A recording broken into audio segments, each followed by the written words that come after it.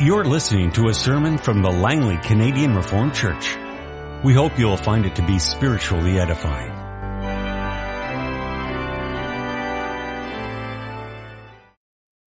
Connection with the sermon this afternoon, which will be Lord's Day 45 concerning prayer, the introduction to the Catechism section on prayer. And in connection with that then, we have two readings. The first one is from Luke chapter 11, the first 13 verses. One day, Jesus was praying in a certain place. When he finished, one of his disciples said to him, "Lord, teach us to pray, just as John taught his disciples." He said to them, "When you pray, say, 'Father, hallowed be your name, your kingdom come. Give us each day our daily bread. Forgive us our sins as we also forgive everyone who sins against us, and lead us not into temptation.'" Then he said to them, "Suppose one of you has a friend, and he goes to him at midnight and says, 'Friend, lend me 3 loaves of bread, because a friend of mine on a journey has come to me, and I have nothing to set before him.' Then the one inside answers, 'Don't bother me. The door is already locked, and my children are with me in bed. I can't get up and give you anything.' I tell you, though he will not get up and give him the bread because he is a friend, yet because of the man's boldness, he will get up and give him as much as he needs. So I say to you, ask, and it will be given to you. Seek, and you will find. Knock, and the door will be open to you. For everyone who asks receives. He who seeks finds, and to him who knocks the door will be opened. Which of you fathers, if your son asks for a fish, will give him a snake instead? Or if he asks for an egg, would give him a scorpion? If you then, though you are evil, know how to give good gifts to your children, how much more will your Father in heaven give the Holy Spirit to those who ask him?" And our second reading comes from further in the New Testament to 1 Timothy chapter 2. We'll read the verses 1 through 5. "I urge you then, first of all, that requests, prayers, intercession, and thanksgiving be made for everyone, for kings and all those in authority, that we may live quiet and peaceful lives in all godliness and holiness. This is good and pleases God our Savior, who wants all men to be saved and to come to a knowledge of the truth. For there is one God and one mediator between God and men, the man Jesus Christ, who gave himself as a ransom for all men, the testimony given in its proper time. And for this purpose I was appointed a herald and an apostle. I'm telling the truth, I am not lying, and a teacher of the true faith to the Gentiles. I want men everywhere to lift up holy hands in prayer, without anger or disputing. I also want women to dress modestly, with decency and propriety, not with braided hair or gold or pearls or expensive clothes, but with good deeds, appropriate for women who profess to worship God. A woman should learn in quietness and full submission. Do not permit a woman to teach or to have authority over a man. She must be silent. For Adam was formed first, then Eve. And Adam was not the one deceived. It was the woman who was deceived and became a sinner. But women will be saved through childbearing if they continue in faith, love, and holiness with propriety." Our text this afternoon is the Word of God as it's summarized and confessed in Lord's Day 45 of the Heidelberg Catechism, where we begin the section underneath the bigger title of our thankfulness. We begin the section on prayer. Why is prayer necessary for Christians? Because prayer is the most important part of the thankfulness which God requires of us. Moreover, God will give His grace and the Holy Spirit only to those who constantly and with heartfelt longing ask Him for these gifts and thank Him for them. What belongs to a prayer which pleases God and is heard by Him? First, we must from the heart call upon the one true God only, who has revealed Himself in His Word for all that He has commanded us to pray. Second, we must thoroughly know our sin and misery so that we may humble ourselves before God. Third, we must rest on this firm foundation, that although we do not deserve it, God will certainly hear our prayer for the sake of Christ our Lord, as He has promised us in His Word. What has God commanded us to ask of Him? All the things we need for body and soul, as included in the prayer which Christ our Lord Himself taught us. What is the Lord's Prayer? Our Father in heaven, hallowed be your name. Your kingdom come. Your will be done on earth as it is in heaven. Give us today our daily bread. Forgive us our debts as we also have forgiven our debtors. And lead us not into temptation, but deliver us from the evil one. For yours is the kingdom and the power and the glory forever. Amen. Beloved congregation of our Lord and Savior Jesus Christ, one of the most striking things about prayer, one of the most striking aspects of prayer is that we are able to do it. One of the most amazing, surprising things about prayer is that we are able to do it. Let's just think through the basic dynamics of prayer. What's happening in prayer for a moment? Prayer is interaction between us as believers and none other than God, our Father. But prayer is only one part of this exchange between us and God. Prayer is us speaking to God. God doesn't speak to us in our prayer. We speak to God in our prayer. Prayer is a response, then, to God speaking to us. God speaks to us in His Word, and we respond to Him in prayer. Now, what does God say to us in His Word? Well, God says many things, many amazing and marvelous things to us in His Word. God says in His Word that we are His people, a chosen people, royal priesthood, holy nation, a people belonging to God. God says that we are sinful and needful people, but that He Himself is our Savior, our Redeemer, our Lord, our Shepherd, our Defender, our Rock, and a host of other titles that capture and display God's grace toward us. God says, as a summary of all these relational realities that His Word expresses to us, that He is our Father, and that we are His chosen, precious, and holy people, His children. Some of those realities just sort of settle in. Those are just some of the things that God says to us in His Word. And if we allow just those things to settle in and to impact our hearts and our minds, then we must be pretty amazed. In God's Word, we have this steady and infallible, it's all true, you can trust it, steady and infallible stream of revelation about God's loving character and about His covenant relationship with us as people. He is not only God in all of His splendor, but He's our God. And so in prayer, we, as God's people, are able to respond to Him. We're able to speak to Him. Unlike any of His other creation, God has made this vast, beautiful creation, amazing in all sorts of different ways, but we are unique among all of His creation. In fact, even among all of the people that God has made on this world, believers, God's own people, are unique among them. And unique in the same way among all of creation and even among all mankind. We are unique. And that we are able to offer to God a conscious, heartfelt, articulate response. God can create a tree beautiful, but a tree cannot articulate its praise and thanks to God in the same way that we can. It's part of the uniqueness that God has made us with and making us in His image that we can communicate. And in the relationship then that God has established with us, we can use that gift, that skill of communication and willfulness and thought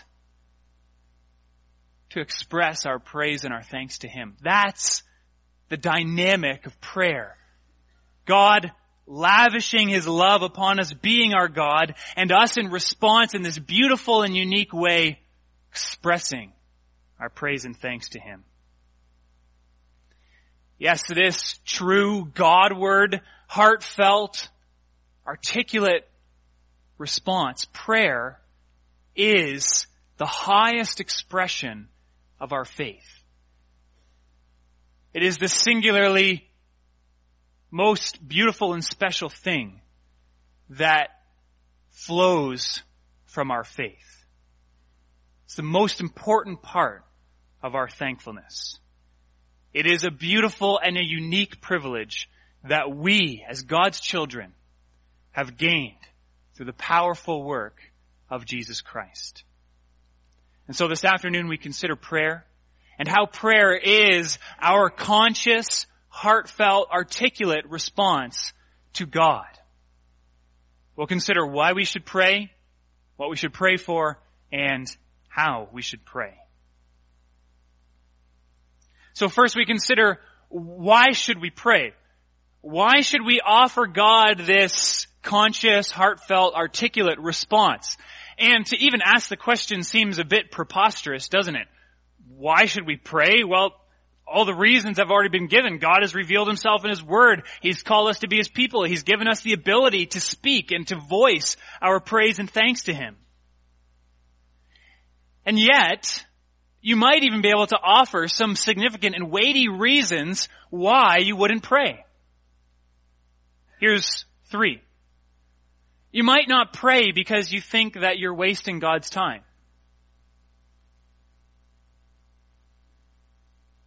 Does God need you to pray for things so that he will know about them? The Lord Jesus says that that the Father knows what we're going to pray for before we do.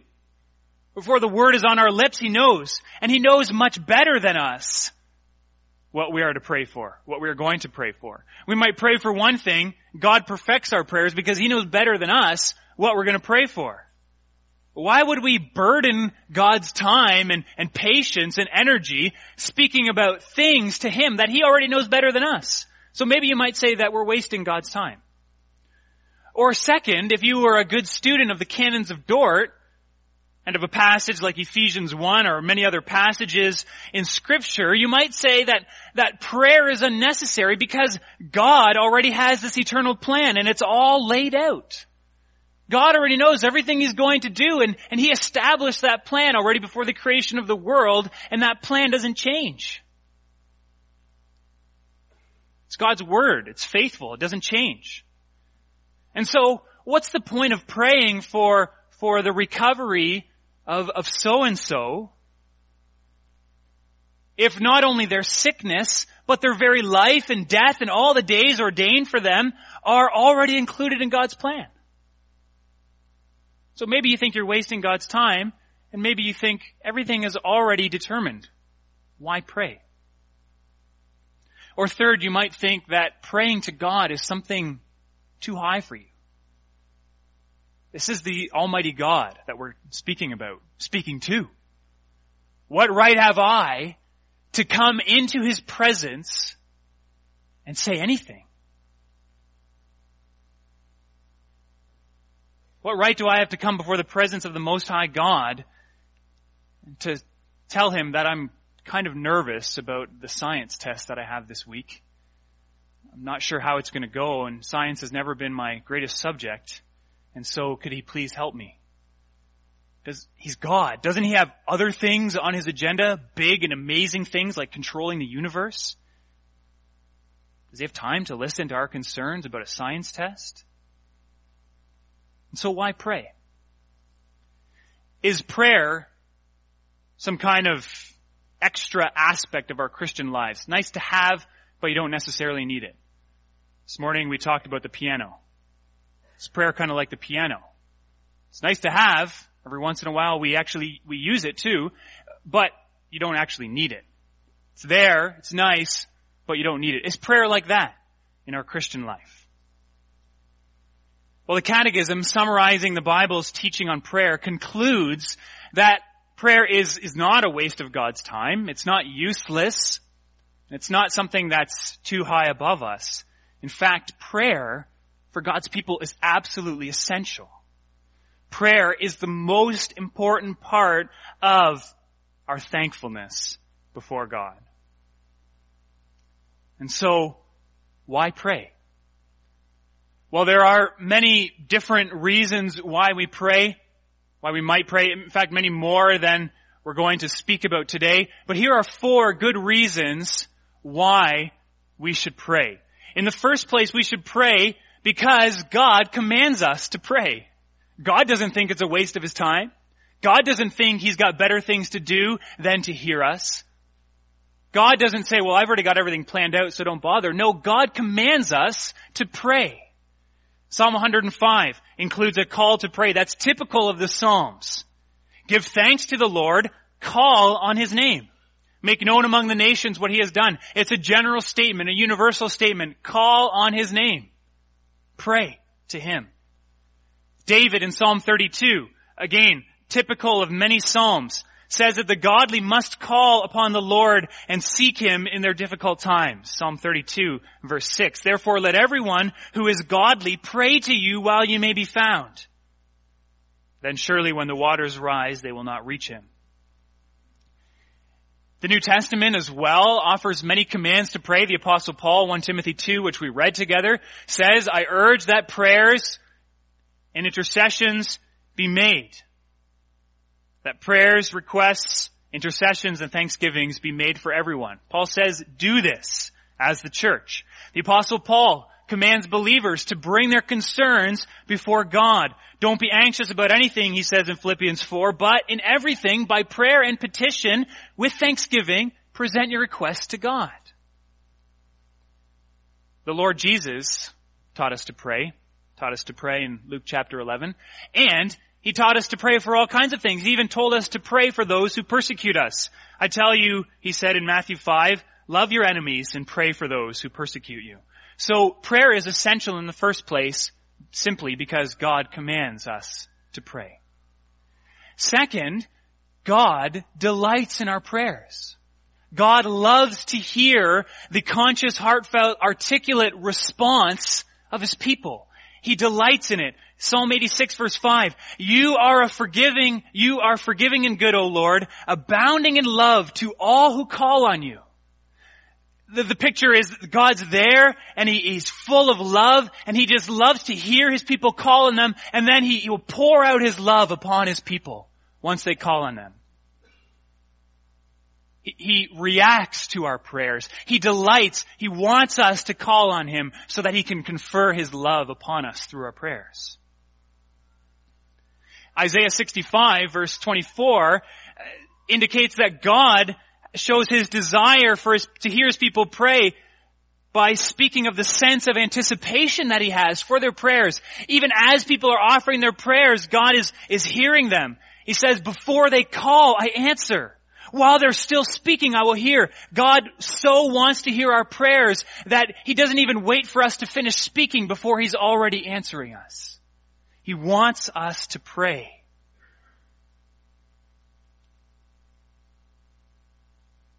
God's attentiveness to his people, God knowing all of our needs before we even bring them on our lips, doesn't mean that we don't pray to God. In fact, it's quite the opposite, as Isaiah 65 indicates. It's a call. It incites us to prayer. It induces prayer to know that God wants to hear us and knows what we need. So God commands us to pray. God delights in our prayers. Third, God uses our prayers. God uses our prayers for his purposes. Well-known and striking passage from Jeremiah 29. We don't often think of this passage in terms of prayer, but listen to what Jeremiah says there. The Lord is speaking. He says, for I know the plans I have for you, declares the Lord. Plans to prosper you and not to harm you. Plans to give you hope and a future. Then you will call upon me and come and pray to me, and I will listen to you. You will seek me and find me when you seek me with all your heart. I will be found by you, declares the Lord, and I will bring you back from captivity. So through the prophet Jeremiah, God says this is how it's going to work. You're going to go into captivity, and then at a certain point you're going to call to me. You're going to pray, and then I'm going to hear you, and then I'm going to answer you, and I'm going to bring you back to captivity. That's my plan. It's all laid out, and my plan involves you calling on me in prayer. God works out his plan with our prayers included. And thirdly, prayer is simply basically the expression of our worship. Prayer is the expression of our worship. When God made mankind in his image, he made us conscious. He made us with feelings. He made us articulate beings. We were made in his image. We were able to speak and to feel and to think. And therefore, as God has created us for his worship and praise, we express that worship most uniquely and beautifully when we search our hearts, when we engage our minds, and then when we give expression to our hearts and minds through our lips in worship to God. So why pray? For all of these reasons and many more. Why pray? Because we can. Because Jesus Christ has reconciled to God, has put us into this relationship, united us to himself, therefore with the whole triune Godhead, brought us into the embrace of the Father, so that he commands us, so that he delights in, so that he uses and wants to hear our prayers. So, there's many reasons to pray. Now, for what should we pray? What are we to pray about? Question answer 116 mentions two things that we are to pray about. Moreover, God will give his grace and the Holy Spirit only to those who constantly and with heartfelt longing ask him for these gifts and thank him for them. So there's two things to pray for. And then in question answer 118, it says, what has God commanded us to ask of him? All things we need for body and soul, as included in the prayer which our Lord himself taught us, and then follows the Lord's Prayer. And we will spend several weeks going over the Lord's Prayer and looking at all that God has commanded us to pray for, body and soul, there.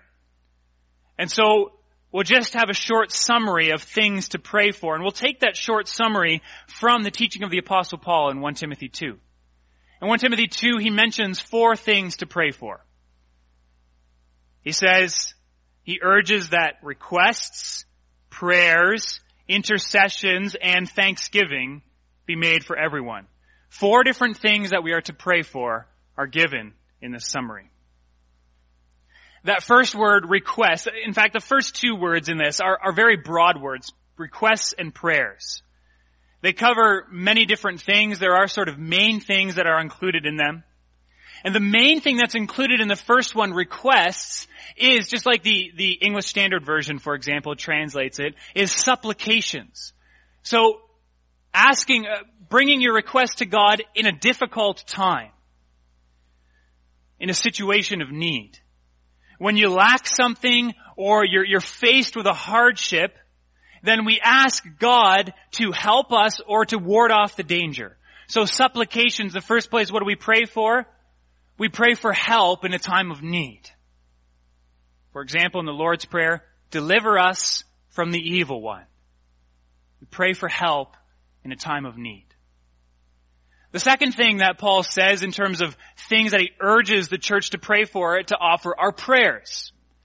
And again, this word covers a lot of ground. One of the main things that this word covers is petitions, what we know as petitions. So prayers for good things.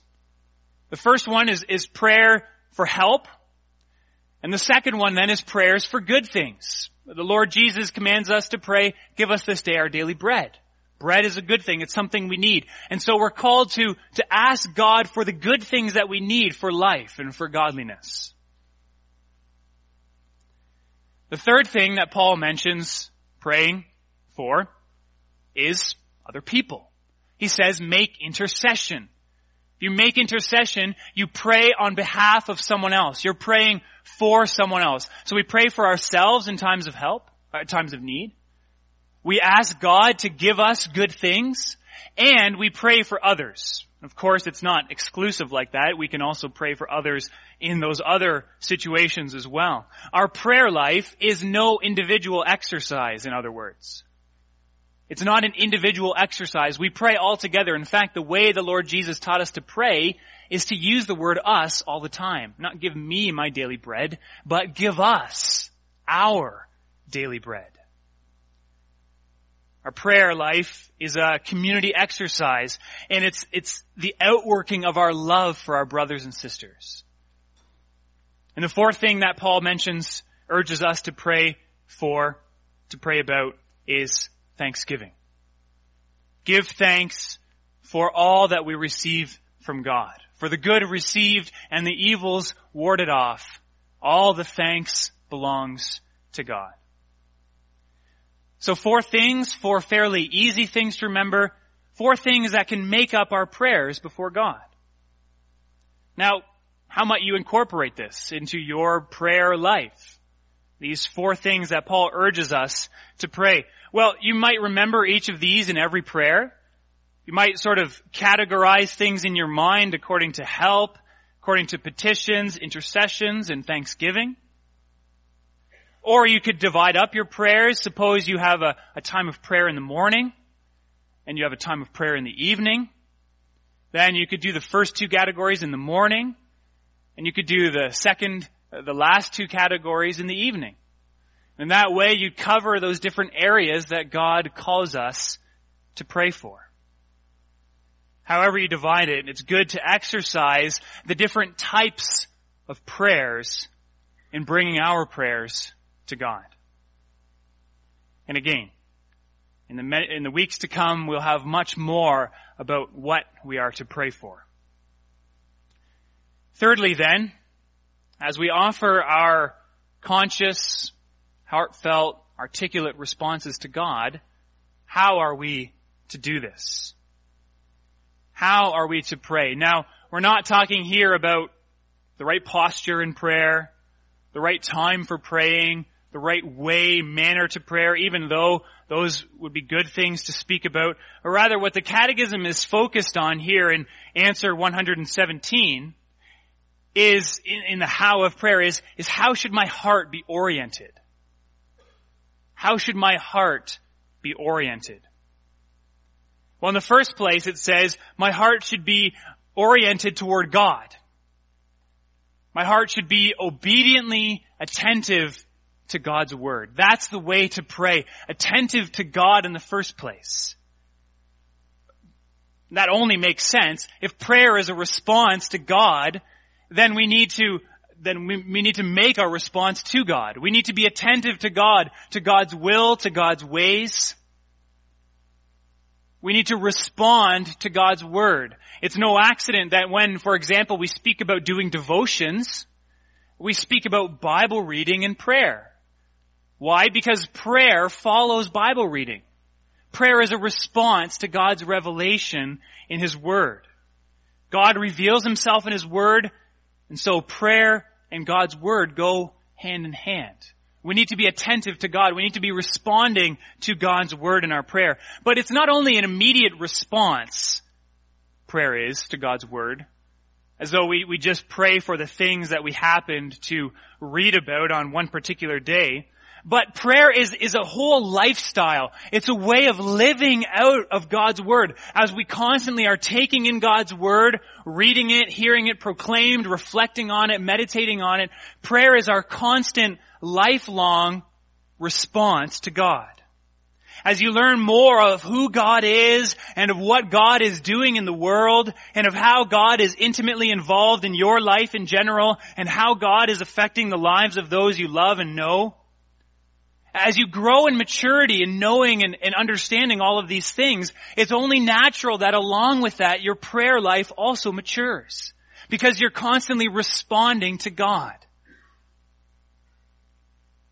And so it's a whole lifestyle of response to God. Now, one aspect of this obedience that's worth noting is that we are attentive to God. This is the most holy God that we address, that we come before, and we do come in obedience. But that does not mean that our prayers need to be overly formal or formulaic. They don't need to be overly formal or formulaic. It's a heartfelt response. Yes, we can be articulate, but we need not stop ourselves from praying because we are not articulate people. You are articulate enough to pray to God. I was struck by a quote from Zacharias Ursinus, one of the authors of the Catechism, when he writes this about prayer. Private prayer is the intercourse, the discussion, which a faithful soul has with God, asking, alone and apart from others, certain blessings for himself or for others, or giving thanks for benefits received. And then he says, this form of prayer is not restricted to any particular words or places, but oftentimes the heart, when burdened and distressed, gives utterance to nothing more than sighs and groans. Of course, Ursinus is reflecting on the book of Romans, Paul's words in Romans that the Spirit intercedes with us, groans that words cannot express. We don't always need to know exactly what to pray for. Our prayers don't always need to be beautifully put. God calls us to come to Him constantly, wherever we are, and even if all we can offer to Him are our groans as we face a difficult burden. And so, in the first place, how we are to pray, obediently attentive to God's Word. The second how we are to pray is addressing ourselves is also to be humbly aware of our need. To be humbly aware of our need. We've mentioned that already several times already. Scripture commands and describes believers calling in times of distress to God. And everything in our relationship with God, everything that you understand from God's Word about who God is and about who we are and about how God relates with us, demands that we know our need and misery and that we humble ourselves before God. Our Lord Jesus gave a striking illustration of this need to humble ourselves before God in a situation in which He wasn't even speaking about prayer. Just like that passage from Jeremiah, this perhaps isn't one that we necessarily think of with respect to prayer, but listen to this well-known passage. Listen for what it says about prayer. 2 men went up to the temple to pray. One, a Pharisee, and the other, a tax collector. The Pharisee stood up and prayed about himself. God, I thank you that I'm not like other men, robbers, evildoers, adulterers, or even like this tax collector. I fast twice a week and give 1/10 of all I get. But the tax collector stood at a distance. He would not even look up to heaven, but beat his breast and said, God, have mercy on me, a sinner. And the Lord Jesus says, I tell you that this man, rather than the other, went home justified before God. For everyone who exalts himself will be humbled, and he who humbles himself will be exalted. If you want God to hear your prayers, in other words, humble yourself before Him. But yet, even having said that humility needs to be properly understood. Humble, yes, in prayer, but in no way hopelessly desperate, as though we are so low, so humble, that God won't hear us.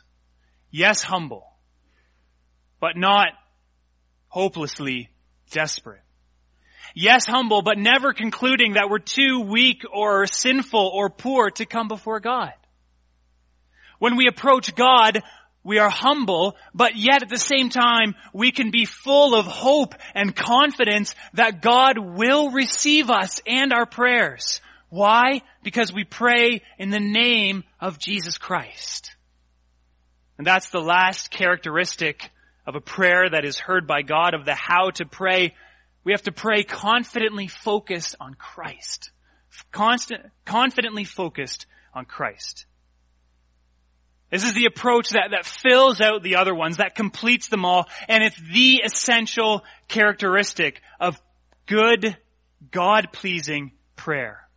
The foundation upon which we stand when we come before the throne of God is Jesus Christ. It is Jesus Christ. If we stand on any other foundation, then we stand on no foundation at all. But if we stand on the foundation of Jesus Christ, God hears our prayers. That's what stands at the center of the assertion that prayer is the most important part of the thankfulness which God requires. Or of what John Calvin, for example, said when he said that prayer is the main expression of our faith. Our faith is centered upon Jesus Christ. And united by faith in Jesus Christ is where we are able to speak to God. In Jesus Christ and in Jesus Christ alone. And because of Jesus Christ, confident before God. So prayer is Christ-centered in every way. Of course it is. Our relationship with God is Christ-centered. Our knowledge of God is Christ-centered. Our trust in God, our obedience to God, our thankfulness to God. And so our articulate response, our conscious, heartfelt, articulate response to God's grace is a response to God's revelation in Jesus Christ. It's Christ-centered from beginning to end. As we pray on the foundation of Jesus Christ and we offer those prayers up to God in the name of Jesus Christ. And brothers and sisters, because our prayers are Christ-centered, because of who God is and in His grace in giving us His Son, Jesus Christ, and because through Jesus Christ, God has called us to be His people, He's given us the gift of faith, He's given us redemption. Because our prayers are Christ-centered, God delights in hearing them. Let's pray.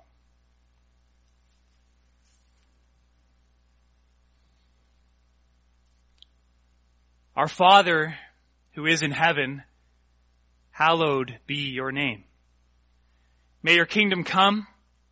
May your will be done on earth as it is in heaven. Give us this day our daily bread. Forgive us our debts as we also have forgiven our debtors. And lead us not into temptation, but deliver us from the evil one. For yours is the kingdom and the power and the glory forever. Amen. This has been a sermon from the Langley Canadian Reformed Church. For more information, please visit us on the web at www.langleycanrc.org.